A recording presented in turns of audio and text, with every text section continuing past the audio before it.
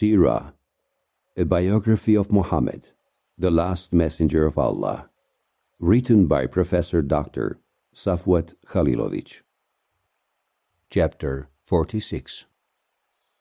The Pledge of God's Pleasure, Bayatul Ridwan. The Messenger of God, peace be upon him, spent the month of Ramadan and Shawwal in Medina, and in the month of Dhul Qa'dah set out to Mecca to perform the lesser pilgrimage. He did not have any intention of entering any conflict. In his dream, he had seen himself and his companions entering the Kaaba, some with their heads shaved, some with their hair cut, safe and not fearing anyone. The biographers state that the dream was the reason why the Prophet ordered people to prepare to go to Mecca for Umrah. He was accompanied by both the emigrants and the Ansar, driven by the longing to see the Kaaba, their greatest shrine, after they had been prevented from it for full 6 years. The Prophet tried to encourage the other Arab and the neighboring Bedouin tribes to join them on that journey because of a risk that Quraysh might do something unpleasant. Around 1,500 people set on the journey, their only weapon being sheathed swords, a customary weapon of travelers at that time.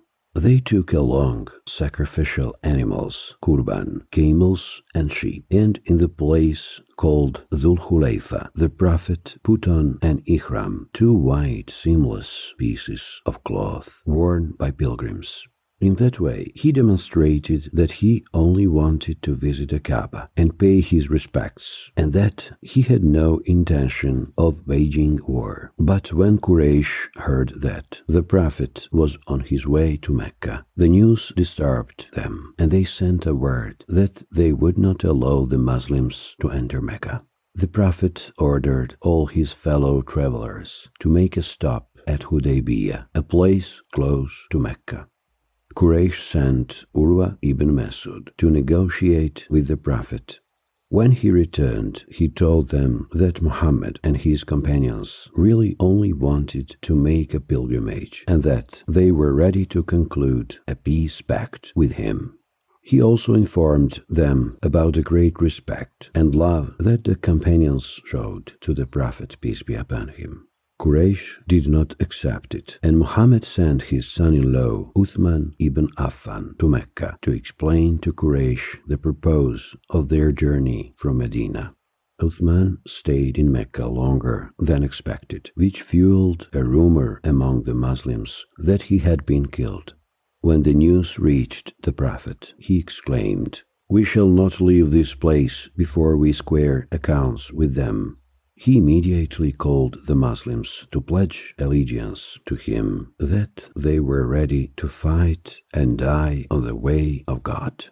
This pledge is known in the history of Islam as the Pledge of God's Pleasure, Bayatul Ridwan, or the Pledge of the Tree, as it was made in the shade of a tree. The Noble Quran refers to it in verse 18 of Surah 48, Triumph. God was pleased with the believers when they swore allegiance to you under the tree. He knew what was in their hearts, and so he sent tranquility down to them and rewarded them with a speedy triumph. And in verse 10 of the same surah, God commends the ones who made the pledge.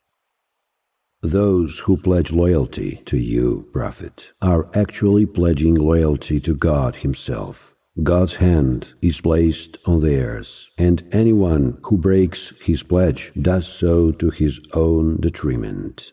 God will give a great reward to the one who fulfills his pledge to him. Soon afterward, the Prophet learned that the news of Uthman's murder was false, but the swearing of allegiance at that moment and that place close to Mecca yielded a result. Quraysh agreed to conclude a treaty. Peace Treaty at Hudaybiyah. When Quraysh heard that the companions swore allegiance to the Prophet, they got very scared, as they had seen in the previous battles that the Muslims could be very tough fighters. They decided to conclude a treaty under the condition that the Prophet and the Muslims should return to Medina that year, but come to Mecca for the lesser pilgrimage the following year. They proposed that they withdrew from Mecca for 3 days to let the Muslims perform the pilgrimage, and that the Muslims should be armed with travelers' weapons only. Quraysh sent Suhail ibn Amr as the negotiator. When the Prophet saw him approaching, he told the companions, "The fact that they have sent these men means they want peace." When Suhail came to the Prophet, he spoke at length, whereupon they embarked on the drafting of a peace treaty. The treaty they concluded contained the following clauses. The first: the Prophet shall return to Medina and will not enter Mecca this year, and next year he will come with the Muslims and stay in Mecca for 3 days. The Muslims will be allowed to be armed then, but only with arms of a traveler, that is, with swords in sheaths. Quraysh must not make any obstacles to them in that period. The second: war activities shall be suspended for 10 years, during which period people will be safe and not aggressive to one another.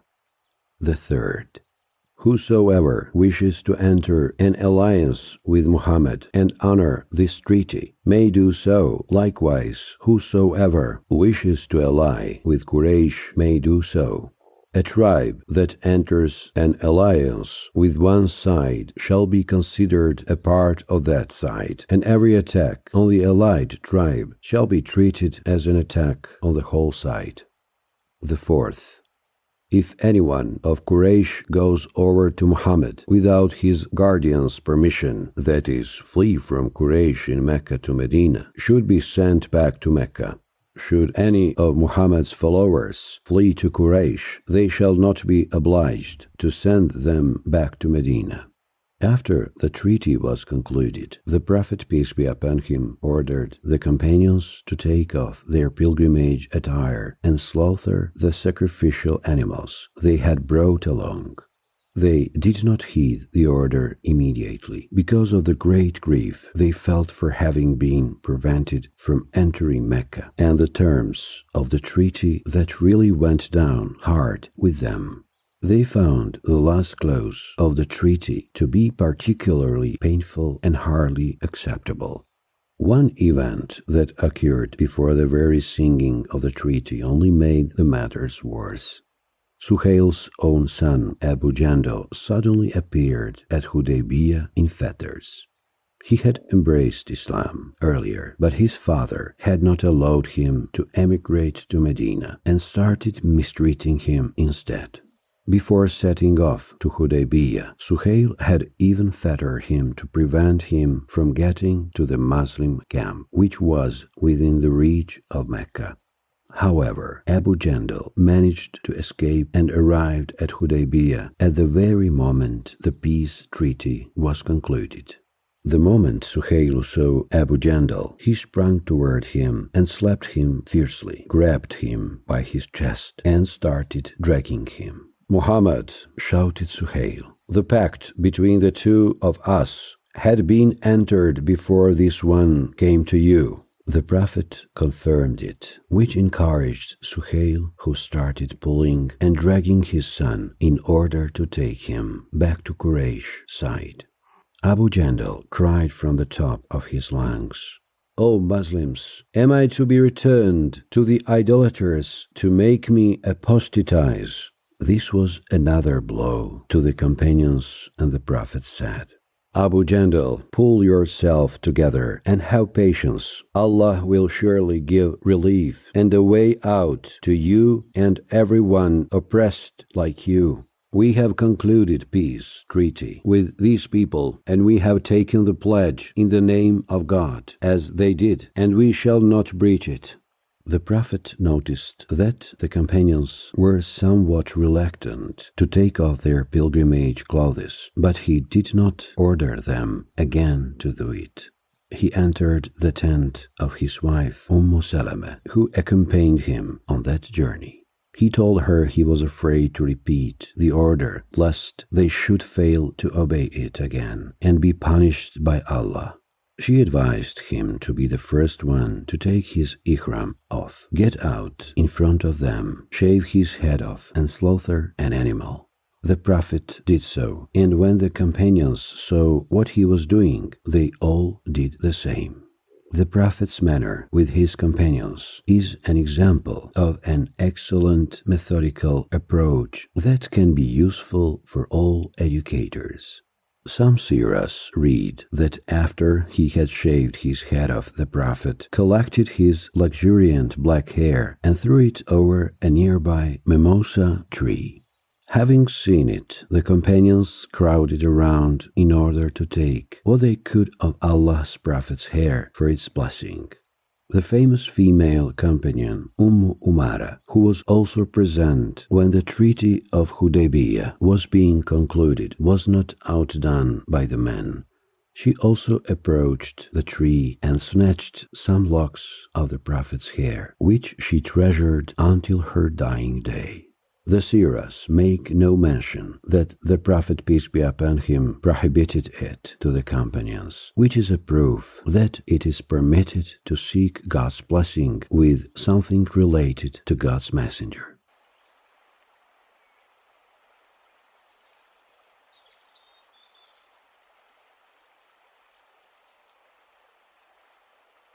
Significance of the Peace Treaty at Hudaybiyah. The peace treaty at Hudaybiyah produced a multitude of benefits. The exalted Allah revealed to his Prophet Surah 48, Triumph, while he was returning from Hudaybiyah on the road between Mecca and Medina. At the very opening of the surah, Allah announces an imminent triumph to the Prophet. Truly, we have opened up a path to clear triumph for you, Prophet, so that God may forgive you your past and future sins, complete His grace upon you, guide you to a straight path, and help you mightily. It was He who made His tranquility descend into the hearts of the believers to add faith to their faith. The forces of the heavens and earth belong to God. He is all-knowing and all-wise, so as to admit believing men and women into gardens graced with flowing streams, there to remain, absolving their bad deeds. A great triumph in God's eyes, and to torment the hypocritical and idolatrous men and women who harbor evil thoughts about God. It is they who will be encircled by evil, who carry the burden of God's anger, whom God has rejected, and for whom He has prepared hell, an evil destination.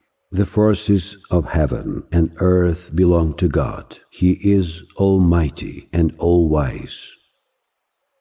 The 48th chapter, verses from 1 to 7. With respect to the dream of Allah's Messenger, peace be upon him, which was the actual cause of the journey that ended at Hudaybiyah, Allah revealed, God has truly fulfilled His Messenger's vision. God willing, you will most certainly enter the sacred mosque in safety, shaven-headed or with cropped hair, without fear. God knew what you did not, and He has granted you a speedy triumph. The 48th chapter, verse 27. These verses announced a certain and imminent victory of Islam and Muslims. Some Islamic scholars even think that the Treaty of Hudaybiyah was actually the clear triumph referred to in the opening of Surah 48. In that respect, Imam al-Zuhri, a great scholar from the second generation of Muslims, says, Islam had not known a greater victory before that. Until then, clashes would always occur wherever people met. After that armistice, when war finally stopped, and when people no longer feared one another, but actually talked things over in case of misunderstanding or verbal arguments, whenever Islam was presented to anyone who had any capacity to think and understand, that one embraced it. In those 2 years, the number of Muslims doubled, even surpassed that number. Commenting on Imam al-Zuhri's words, Ibn Hisham wrote in his Sirah, "These words of al-Zuhri's are also confirmed by the fact that God's Messenger was at Hudaybiyah with around 1,400 people, according to Jabir ibn Abdullah, whereas 2 years after that, during the liberation of Mecca, he was accompanied by 10,000 people. The armistice with Quraysh in Mecca enabled the Muslims to turn their attention to the threats coming from the north. The greatest threat came from Khaybar, a place populated by the Jews, who were notorious for their intense hatred for Islam. Khaybar was a large oasis 100 miles north of Medina in the direction of Al-Sham. The inhabitants of Khaybar were very rich, and their community was probably among the richest in the whole Arabia. As the Jews had shown breach of agreements and failure to honor written treaties, for example in the Battle of the Trench, they violated a pact with the Prophet and sided with his enemy at the most difficult moment for the Muslims. It was necessary to make the nascent state safe from their perfidiousness and scheming. For that reason, in the second half, on the month of Muharram, the 7th Anoah Hijri, immediately after the treaty with Quraysh was concluded, the Prophet decided to lead a campaign on Khaybar. He led 1,600 troops, 200 of whom were horsemen. Although Khaybar was well fortified, it soon fell into the Muslims' hands, and they took hold of abundant spoils. The taking of Khaybar was also heralded in Surah 48, revealed immediately after the Hudaybiyah events. He has promised you many future gains. He has hastened this gain for you. He has held back the hands of hostile people from you as a sign for the faithful, and he will guide you to a straight path. The 48th chapter, verse 20. In that way, the Muslim community gained economic strength, which paved the way for new campaigns. The truce with Quraysh also made it possible for the Prophet to send letters to the rulers of the neighboring kingdoms and empires.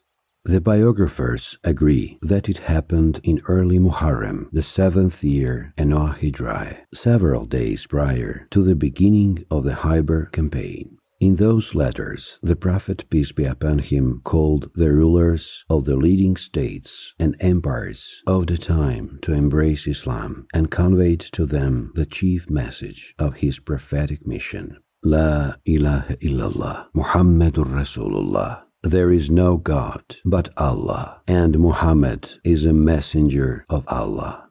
The letters were dispatched to the Abyssinian king or the Negus, Persian emperor Chosroes, Byzantine emperor Heraclius, the governor of Alexandria or the Muqawqis, and the rulers of the neighboring Arab countries, Yamama, Bahrain, and Oman. Although these rulers did not answer positively, save for the Abyssinian king who secretly converted to Islam, and the Alexandrian ruler who did not convert to Islam, but did send a fine answer to Muhammad and gifts. The importance of the sending of these letters is enormous, as it meant a confirmation of the international character of Muhammad's prophethood. All of this was made possible by the truce with Quraysh. There were also some other important events which were a result of that treaty. A peaceful communication among people, their encounters and conversations brought about new converts to Islam from the ranks of very prominent people from Mecca and beyond. Two of the new converts were particularly important: Khalid ibn al-Walid and Amr ibn al-As. Both commanded great respect with Quraysh, the former as an exceptionally brave and capable warrior and general, the latter as a man of superior intelligence and intuition. Professor Martin Links quotes a very interesting story about their conversion to Islam, which was a great benefit for the Muslim community. As reported earlier, the most painful aspect of the Treaty of Hudaybiyah was that the Muslims had to send back those Muslims who arrived in Medina after the signing of the treaty, since those persons defected to Medina because of the torture and persecution they had been exposed to in Mecca. Their sending back to the pagans implied new tortures and horrific mistreatment. This really bothered the Muslims, but God's wisdom and providence solved that problem too. One day after the signing of the Treaty of Hudaybiyah, a Muslim named Abu Basir from the Thaqif tribe arrived in Medina. His family was originally from Taif, but lived in Mecca. After Abu Basir converted to Islam, he was harassed and mistreated in Mecca and even imprisoned, but he succeeded in escaping. Under the terms of the treaty, Abu Basir was not to be sent back to Mecca.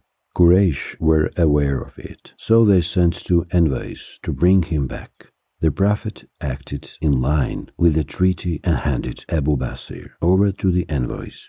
Being a very resourceful man, at the first resting place, Abu Basir managed to get hold of a sword and he killed one Qurayshite envoy, while the other fled to Medina. Abu Basir was told that he could not stay in Medina, but that he should find himself another abode, since the Prophet had to fulfill his obligation. He made his way to the shores of the Red Sea and was afterward joined by other young men who fled the mistreatment in the hands of the idolaters in Mecca, one of them being Abu Jandal, son of Suhail ibn Amr. Abu Basir made an encampment with them at a strategic point on the caravan route to Syria. They started raiding Quraysh caravans traveling to El-Sham. Quraysh protested, but the Prophet answered that he complied with the terms of the Treaty of Hudaybiyah and that those men were not in the territory of Medina. Quraysh soon became fed up with the situation, so they asked the Prophet for rescinding of the treaty clause stipulating that the Muslims who fled Mecca should be sent back. The Prophet accepted it, and that issue of contention was thus resolved. We should also note some sorrowful events that took place after Hudaybiyah, such as the death of Abu Bakr's wife, Ruman radiallahu anha, and two perfidious attempts by Jews to kill the Prophet, peace be upon him. The first took place immediately after the return from Hudaybiyah in a very strange and secretive way, according to Martin Links. In every generation of the Jews in Arabia, there was someone skillful in the art of black magic, and one of these was a Jew named Labid, an expert sorcerer who had also instructed his daughters in the clandestine art, so that his own knowledge should not die with him. Labid was bribed to put as deadly a spell as he could upon the Prophet. For this purpose he needed several hairs of the Prophets. When he received them, he tied 11 knots in them, and he and his daughters breathed imprecations upon each knot. Then he attached the hairs to a spring from a male date palm, which had on it the outer sheath of the pollen, and threw it into a deep well. The Prophet was soon aware that something strange was happening to him. He began imagining that he had done things which in fact he had not. He was also overcome with weakness and could not eat.